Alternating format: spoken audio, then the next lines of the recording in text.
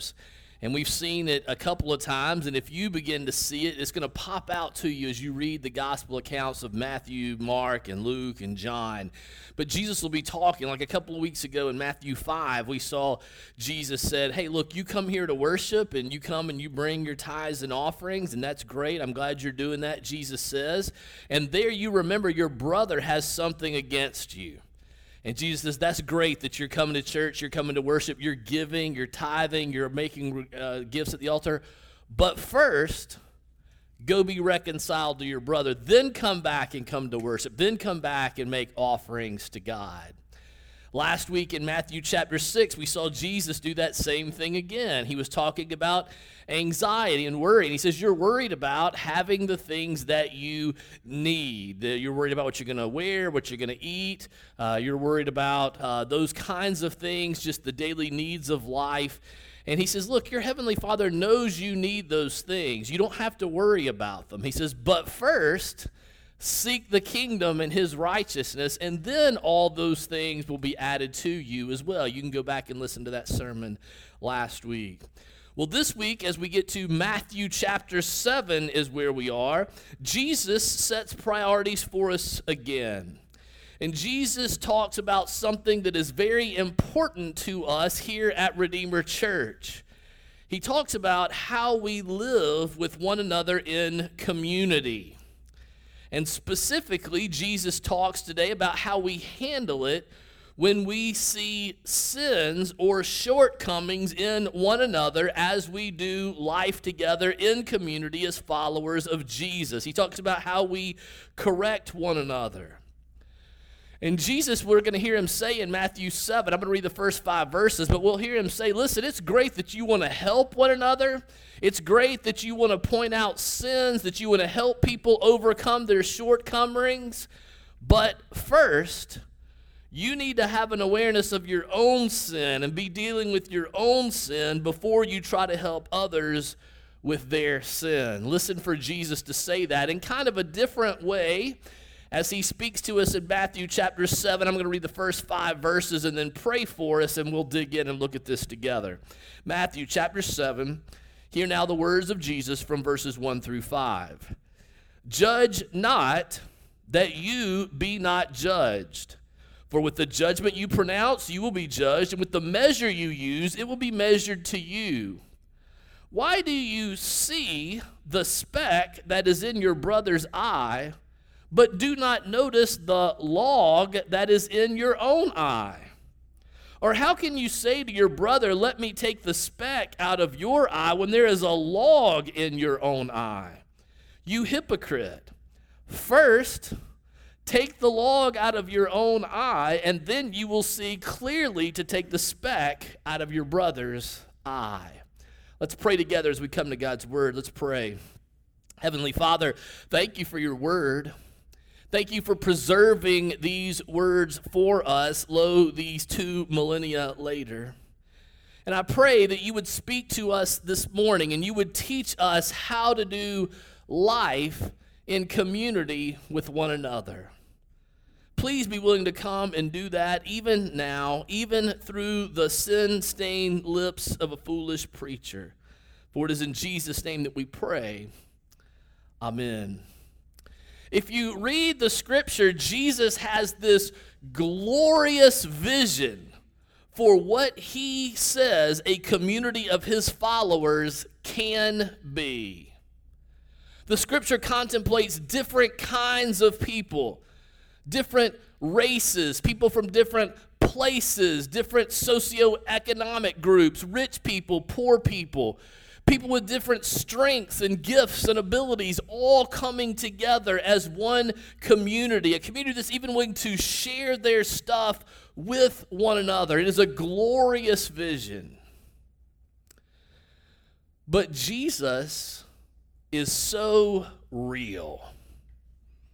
The scripture is so practical because Jesus not only foresees a community with all these different strengths coming together, but Jesus teaches us about a community of people with different weaknesses coming together. people with various shortcomings, people with different sins, all coming together into one group. And Jesus teaches us how we can live together in Christian community with all the strengths and with all the weaknesses. I was listening to a podcast recently and was talking about the church growth movement and how it was easy when people moved to a place to just get connected to a church because you had immediate connection and you met different people in the community that did different things and you have all these connections. And that's a great thing. There are people here at our church that have boats. I feel like I have a boat because I'm in church with them, and sometimes they'll let me go out with them on their boat. It's great that they share their boat. There are people here who have pools who will let you come swim in their pool just because you go to church with them. I think that's awesome that they're willing to share their pool with you. There are people here that have lake houses, and they're willing to share that. And that is great, and it's wonderful. And sometimes we focus on all those things that people are willing to share. Let me be honest with you. There are also people here who have a temper, and they will share that with you as well. There are those of us who struggle with drugs or with alcohol or with lust or with credit card debt. We struggle with insecurity or anxiety or depression. And if you come here and we begin to be in community with one another, if we get really close to each other and we're intimate with one another, the way Jesus calls his church to be, then we're going to share those things with one another as well. How do you do church? How do you do community with different kinds of people that are so different, that are so broken and messed up? How does that happen? What hope is there for us to do life together?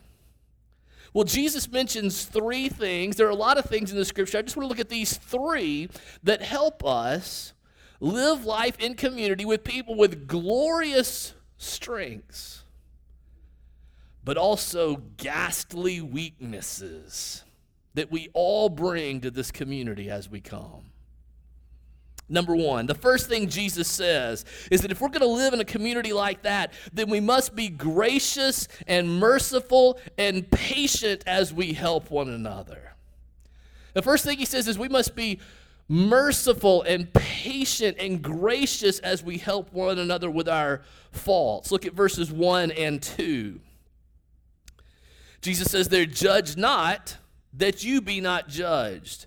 For with the same judgment you pronounce, you will be judged, and with the measure you use, it will be measured to you." And you may look at that and say, I don't hear Jesus saying be patient and merciful with one another. I hear him say don't judge. And there was a time in our culture when this was probably the most quoted passage of Scripture. Jesus says don't judge.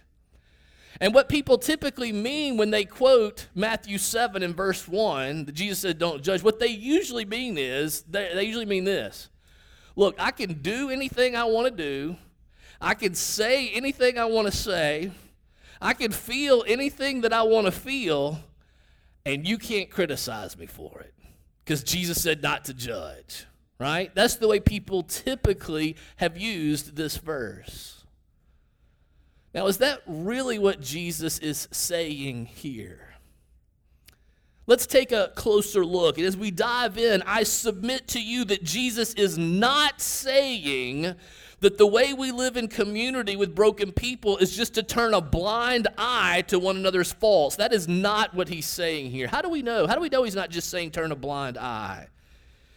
Well, look, right before this, the verses right before it, in verse 32 we looked at last week, he said, don't be like the pagans or the Gentiles because they're seeking after the things of this world, but be this way. So he's calling us to discernment. Be like this, not like this. In this very text, if you look at verse 5, he says, first take the log out of your eye, then you can see to take the speck out of your brother's eye. Jesus is calling us to help one another with our shortcomings and our sins. He's not saying to ignore them, right? He is calling us to deal with them.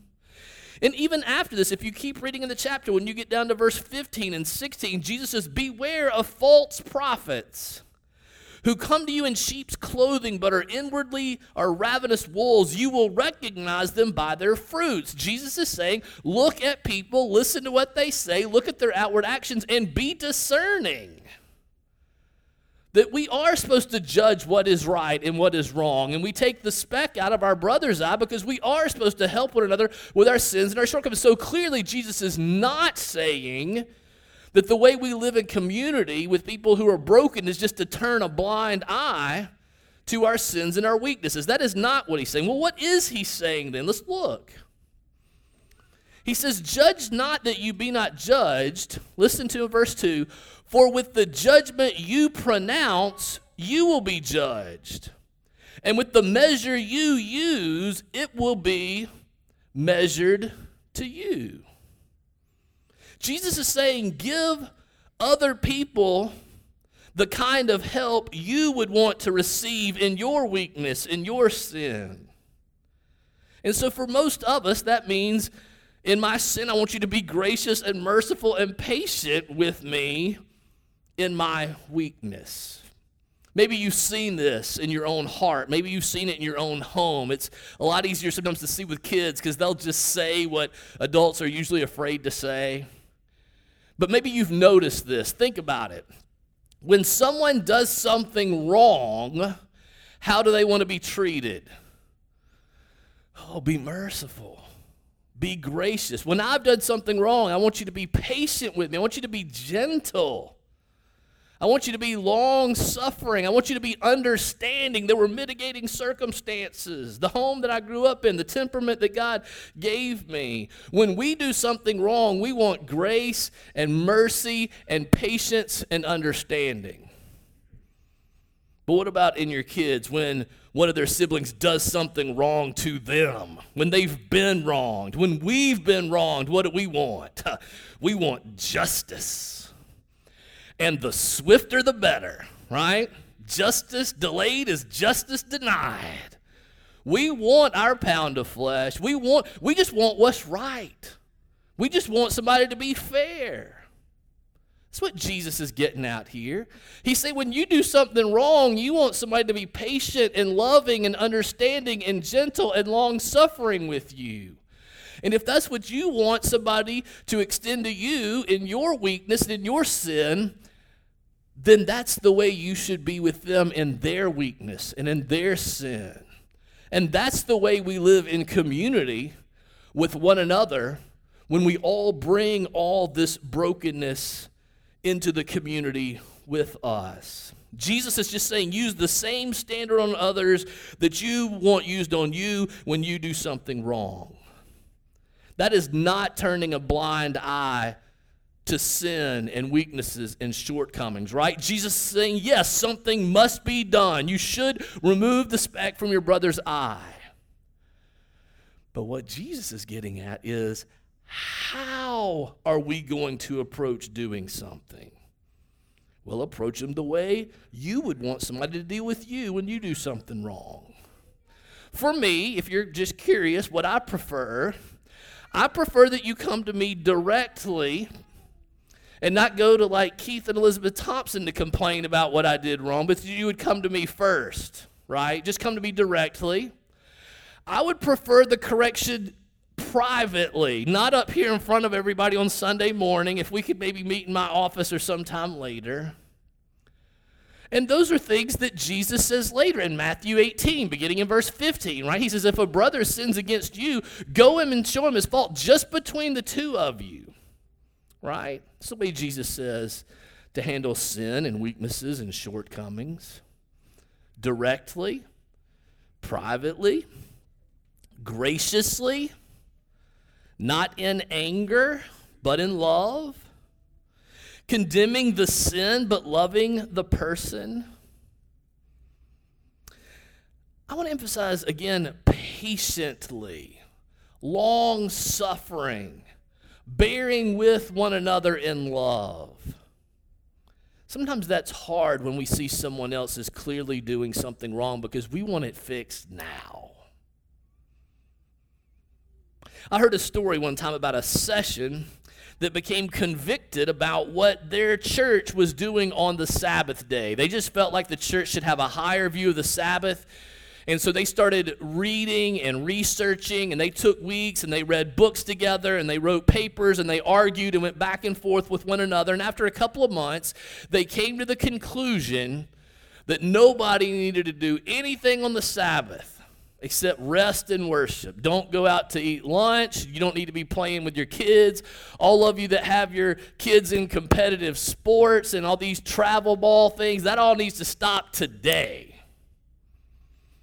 And listen, my point about this is not whether you think that's the right or wrong view of the Sabbath. My point is, how do you handle that session? You took 2 months to research and study to come to this conclusion.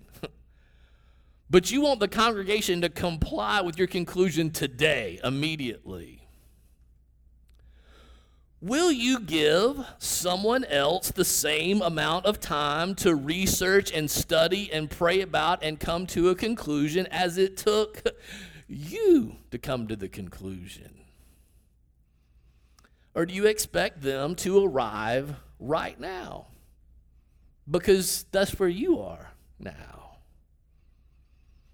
Boy, this is tough. Even when you're right, we've got to be patient and loving, bearing with one another in love, not turning a blind eye to sin, not ignoring what's wrong, but being patient with one another. We've all sinned. We all deserve judgment. We have all received grace and mercy from God. God is so patient and long-suffering with us in our sin. He doesn't overwhelm us with all of our sin at one time. Have you ever noticed that? God will show us something and we work on that and we're starting to get better, and then God will show us something else. And I think, I've done this my whole life. I've been like this as long as I can remember. Now I'm convicted by it. God doesn't overwhelm us with our sin. He's patient and long-suffering. And that grace and mercy that we've received from God, that patience and endurance God has had with us, that we ourselves have received from God, we must extend that to one another in this community. So that's the first thing Jesus says. He says, be gracious and merciful and patient as we help one another. Number 2, the second thing Jesus says is, as you view the sin and shortcomings of others, remember all the sin that is in you is much greater than this particular sin in them. I wish I could say that shorter, but I just can't. I wanted all these points to be shorter and like more pithy, and all begin with the same letter. But, life in a community with broken, messed up people is just not that clean and tidy.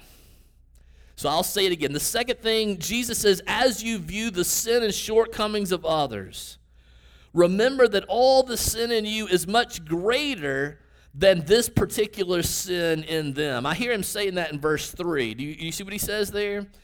He says, why do you see the speck that's in your brother's eye, but do not notice the log that is in your eye?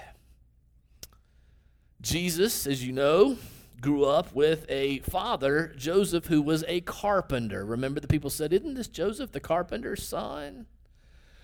So as he played around the carpentry shop, perhaps he got sawdust in his eye. And it's uncomfortable when that happens, right? And you know something's not right. There's something in my eye, it's not right, and you want it out. And someone helps you, and they help take that out. But then Jesus takes that illustration and then he uses hyperbole. He uses exaggeration to make a point. And he says, how do you see the speck of sawdust in your brother's eye when you've got an entire log in your eye? Like, of course that couldn't happen. I don't think that could actually take place. But Jesus is making a point, right? And he's showing us how we do life together. He's saying, remember that all the sin in you, a bunch of specks all put together, a whole log of sawdust is in your eye. When you deal with your brother, when you see the speck that's in your eye. He says, I want you to keep that in mind, right? Because he's saying, why do you see the speck in your brother, but you don't notice the log in your eye? He's saying you need to see both of those things. And that's really important for how we do life together. Because the way that we separate from one another, the way community breaks down is when we begin to say, you are the problem. I don't see my problems and shortcomings. But I say, you are the worst. You are the one that's making things miserable around here. The problem is with you. Maybe you know people like that. All their problems are because of somebody else, that boss, that teacher. All their problems are because, their kids just won't do the right thing because their parents messed them up. It's always somebody else's fault. They can see the speck in everybody else, but they don't see the sin in their own life. And we can get focused on the sin of other people. And we can ignore our own sin. And when that happens, if I feel like I don't have sin and you do, and your sin is messing up my life, the logical conclusion is for me to get away from you. And then I don't have that problem anymore. That's the logical conclusion. If you're broken and messed up and I'm not, then I'm just going to separate from you so I don't have to deal with your mess. That's why the way we live in this community is to see the extent of our own sin, right? To see that I have a log in my eye, that all my sin together is much bigger than this speck that I'm seeing in your eye. Because many people will say, they will come to church and they will look around and they say, this place is dysfunctional. And they're right. They say, this place is dysfunctional. And then they leave. The right view, the way we stay together, is to say, yes, this place is dysfunctional because it is. But then they're going to say, this is how I contribute to the dysfunction. This is my part in the dysfunction. And if I go someplace else, then guess what? When I show up, that place will be dysfunctional too. Because I'll bring my dysfunction there. It happens in marriage. I see people get divorced, and the problem was that other spouse. And I always talk to them, I was like, listen, whatever your part was in the dissolution of the marriage, and there's always two sinners, there's always, two people that are contributing to the breakdown. You have to know and own your part because you're going to take those things with you into the next marriage. And if you just act like it was all their fault and none of it was yours, you're going to see some of the same problems. We have that mindset in the church sometimes, don't we? We need to learn to say, listen, I'm going to stay here, and I'm going to extend grace to other people in their dysfunction, and I'm going to receive the grace in my dysfunction, and we will work on our dysfunction together. We've got to own our strengths and our weaknesses in order to live with one another. What are your strengths and what are your weaknesses that you bring here to this community? It's important that we know what they are, that we can name them. I'll go first. I'll tell you mine. I don't say no very well. I'm a people pleaser. I want them to like me, so I want to say yes all the time. And so I get too busy and I neglect things that I should do. That's a weakness that I have. I want to help people. I love being involved with people. And in this moment, if I'm with you going through what you're going through, I am here in this moment with you and I'm not thinking about anything else. That's good for a pastor to be like that. But if you ask me, where is this church going to be in 5 years? You know what I say? In my head, maybe not out loud, I say, dude, I'm just trying to get through Sunday. I really pushed myself hard, and we've planned out the semester. I don't know where we're going to be in 5 years. And it's important for a pastor to think that way too. And so I have to surround myself with people that have different strengths and weaknesses than what I have. And if there are people here who aren't thinking about the here and now and thinking about the future, and I just get tired of that because I don't like to think about that, and I run them off and say, get out of here, then this community will be less than what it could be if they were here. I would be less than I could be if they were not here. We need one another. We have to see, to notice our own strengths and our own weaknesses and be honest about them in order for this community to work and for us to stay together. Jesus goes further than this, though. Jesus says, that's great. You want to help one another in community. That's good. You need to extend grace and mercy. Use the same, standard with other people you want used on you. You need to be aware of your own sin. He goes further, though. What does he say? He says, but first, you need to be dealing with your own sin before you try to help others deal with their sin. Look at it there in verses 4 and 5. Jesus says, how can you say to your brother, let me take the speck out of your eye when there is a log in your own eye? You hypocrite, first, there's our but first, take the log out of your own eye, and then you will see clearly to take the speck out of your brother's eye. Jesus has this extreme illustration here, right? He's saying, why are you trying to take the speck of sawdust out of someone else's eye when you have a log? Just think about that with me. To help you think about it, I brought a yardstick here. Falls far short of a log. But if you're listening to the podcast, I'm holding this yardstick on the side of my head, like it's sticking out of my eye, like it's a log. Now let's say I come and I'm going to help you take the speck out of your eye. Like, who wants me to help with that? Anybody?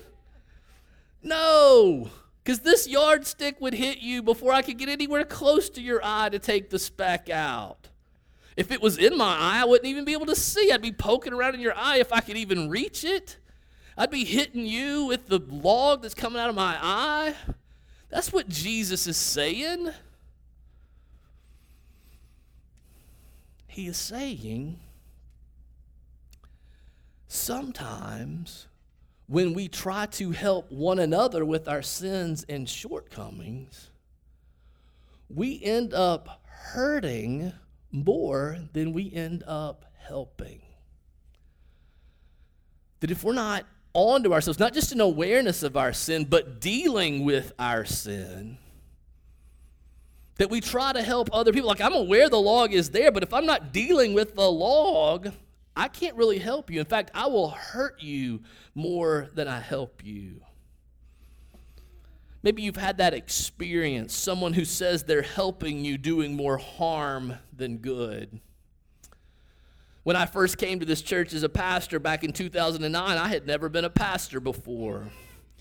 And there were some people here who made it their mission to help me become a good pastor. And the way they did this is they would show up every Tuesday morning in my office or send me emails on Monday or Sunday to let me know all the things that I did wrong and needed to improve on. I remember one guy even gave me grades. If I did really well, I might get a B or a B+. He's like, I'm a tough grader, he would say. And that was hard. I know they were trying to help me. I know they were trying to help me be better.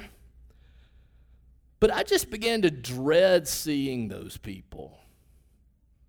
I tried to avoid them.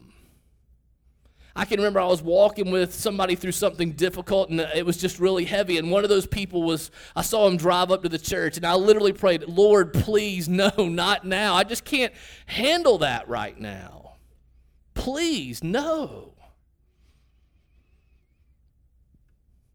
And after a while, as I got close enough to them to see the deficiencies in their own life, I came to have a lot of angst about their being hypocritical. That they wanted to get onto me about this speck when they had a whole log out of their eye. And I began to get bitter. And these folks, as well-meaning as they were, they did more harm than good. I became defensive as a pastor. I became tentative. I became afraid. I became bitter. And even when they were right in what they were saying, I had trouble hearing what they had to say. I actually went through an exercise in my mind that I would say, I'm going to imagine somebody who I know is for me and loves me, somebody like Mark Williams. I'm going to pretend like Mark Williams made this suggestion because I could hear it then. If I pretend like this came from me, I could be more objective about what I'm hearing. Because when it comes from these folks, I just can't. I just can't. They meant to help, but they did more harm than good. How different it was for me when there were men, and I hesitate to name names, but I'll just tell you, men like, Randy Thompson over at First Pres Tuscumbia. Jim Beavis was big for me in this community. Randall Yelverton, I don't want to embarrass him. I know he's here this morning, but when men like that would come and would give me advice, I would seek them for advice. And I can remember Randall saying things in particular. He would say, well, I can tell you what not to do because I made all the mistakes you can make. And we would talk with each other, and that would be kind of the way the conversation would start. Or he may say to me, well, Diane's dad, who's also a pastor, one time he told me this. And that was so helpful for me. It was so good for my soul. And as I've reflected on what Jesus is saying in my own experience, I have come to this conclusion. The best helpers are those who remember and admit that they themselves have needed and have received help. I think that's true. The best helpers are the ones who remember and admit that they themselves have needed and received help. It's a biblical concept. Our benediction this morning is going to come from 2 Corinthians chapter 1 and verse 3 and 4, where it talks about God comforting us, and that enables us to comfort others with the comfort that we ourselves have received from God. The best helpers are those who remember and admit that they themselves have needed and received help. Coming into this community means you must be aware of your own sin. And it means you've got to see your sin as bigger than other people's sin. But it also means that you are committed to working on yourself before you can help others, because you don't want to do more harm instead of helping. Our vows reflect that. We had a new members class today at 9. We'll have another one at 5:30. If you want to come, let me know. I'd love to have you join us. And the vows you have to take to join our church are, first, I admit that I'm a sinner, right? So we're admitting that we're sinful. We look to Jesus for salvation. Then number 3 is I endeavor to live as becomes a follower of Christ. I endeavor to have the Holy Spirit help me grow in the faith, to work on myself. And then vow number 4 is I agree to support the church in its worship and work. Because that's the order that it goes in. That's what Jesus sets out for us here. Great. I'm glad the vows of your church are so great. Scott, thank you. I'm so glad to hear that. So what? What difference does that make in our lives? Let me mention just a couple of things, and I'll stop. Let me talk to those of you who have a speck in your eye. You admit that you have sin and shortcomings. But maybe you are afraid to come into community because you have been hurt by people who don't see their own sin. They're not working on their own sin. And so you've been hurt by them when they said that they were trying to help you. Maybe they were judgmental. Maybe they used God talk, which makes it even worse. Maybe they were even a pastor or somebody in leadership at a church, and they acted like they had it all together. They acted as if they've never needed grace or mercy or patience. And now you are hesitant to come into community because that's your experience. Listen, I get it. I've been there. Church people can be some of the worst, and I bear the marks on my body to prove it.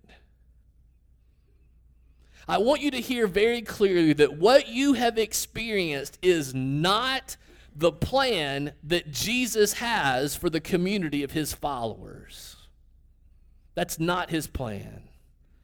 The plan that you've heard today, being aware of our own sin, being patient, using the same standard for others as we would have on ourselves, seeing my sin as bigger, working on my own sin before I try to help you, that is Jesus' plan for life in this community. And I want you to know that Redeemer Church is a group of broken and messed up people who will sin against you. But we're also a group of people who have taken those vows that I just mentioned, and we graciously, mercifully, patiently hold one another accountable to those vows that we take. And if you come and join this community, then we will graciously, mercifully, patiently hold you accountable to those things as well. And in the past, we've seen people come here and experience the healing in this community that only Jesus can bring. So I call you to find the right kind of community and to join it. And as you think about that, I want you to consider one thing. We all talk about the breakdown of community and how bad it is, but I want you to think, every time you pull out of community, you are one more reason why community breaks down. When you refuse to join a community because of your experience, you are one more reason why community is less than what it should be. So I call you, find the right community and join with all the glories and the burdens. I also want to talk to those of us who have a log in our eye, and I was thinking about this, and I was like, how are you going to talk to them? Because nobody thinks they have a log in their eye. Everybody thinks they're the speck guy, right? Nobody thinks they're the ones that ever hurt anybody. These are the people who want to help. They've got all the answers. They're the ones that show up and say, you know what this church needs? You know what this community group needs? It's their third time, and they've already figured it all out, right? So let me go at it like this. If during this sermon, all this talk of grace and mercy and patience and fear of community that I've been talking about, if you see that as weakness, if you've heard me talk about those things and you're just thinking, well, these are just wimpy people that need to get their big boy panties on and get with the program, then I'm talking to you now. And you have this desire to help other people because you can see how they fall short. Boy, you see the speck. You can see how their life would be better, and you may be right. The issue is how you do it. Maybe you desire to help people because you see how they can improve, but if you're honest, you don't really have any close friends. Maybe people avoid you. Maybe because you have a log coming out of your own eye. You admit that you're sinful, but you're not working on that log. I want you to know that Jesus does not condemn you. He doesn't critique you and move on. He doesn't cast you out of community. The assumption Jesus has is that there will be people like that in the church. So Speck folks, remember that. Jesus says these people are going to be there.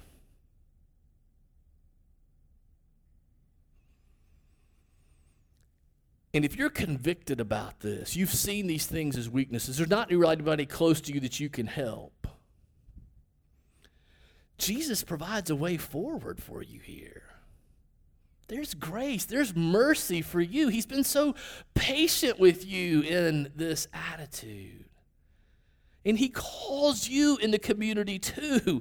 And he calls you to remember the grace and mercy you've received from him and extend that to other people.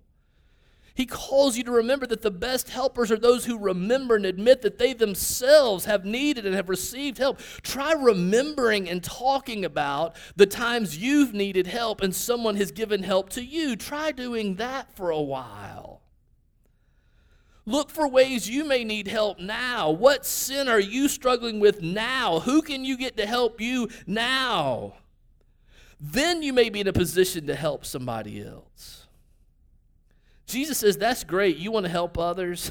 But first, in this community, we work on ourselves first before we start working on one another. We got to see our own sin. We got to help others. Then we're in a place to help others without harming them. I want you to consider, if you've been convicted by the log application, consider that when you stay in community without first working on yourself, without first seeing your sin, without first getting the help of others, you may be doing more harm than good. And that also breaks down community. For all of us, Jesus envisions a community of people who are all different, with different gifts, with different strengths, and with different weaknesses, with different sins, with different struggles, with different annoyances. And in this community that Jesus calls to us to live in, I want you to know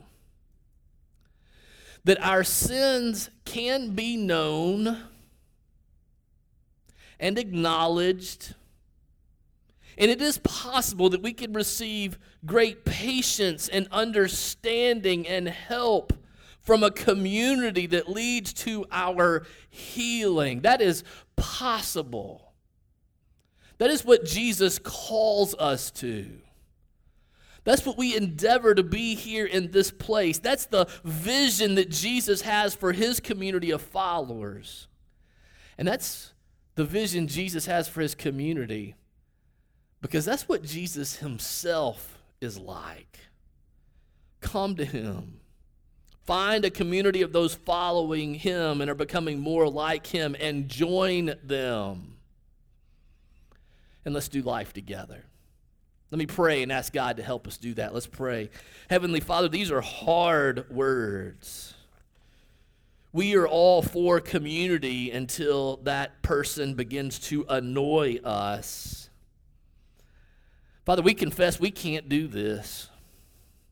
The only way that this happens in this community is if you come by your Spirit and you do some work convicting us of sin, showing us the extent of sin, reminding us of the grace and mercy that we ourselves have received so that we can extend grace and mercy to one another. So Holy Spirit, I ask that you would come and that you would do that work in this place. I confess no preacher can lead a church to do this. No leadership team can lead well enough to make this happen. The only way this happens, Father, is if you come by your Spirit and you do the work that only you can do, growing the fruit of your Spirit in your people. So we ask, we beg, we plead for a community like that in this place. Please come and do that. Do it for your own glory. And do it for all of our good, so that this might be a place that we find healing. For it's in Jesus' name that we pray. Amen.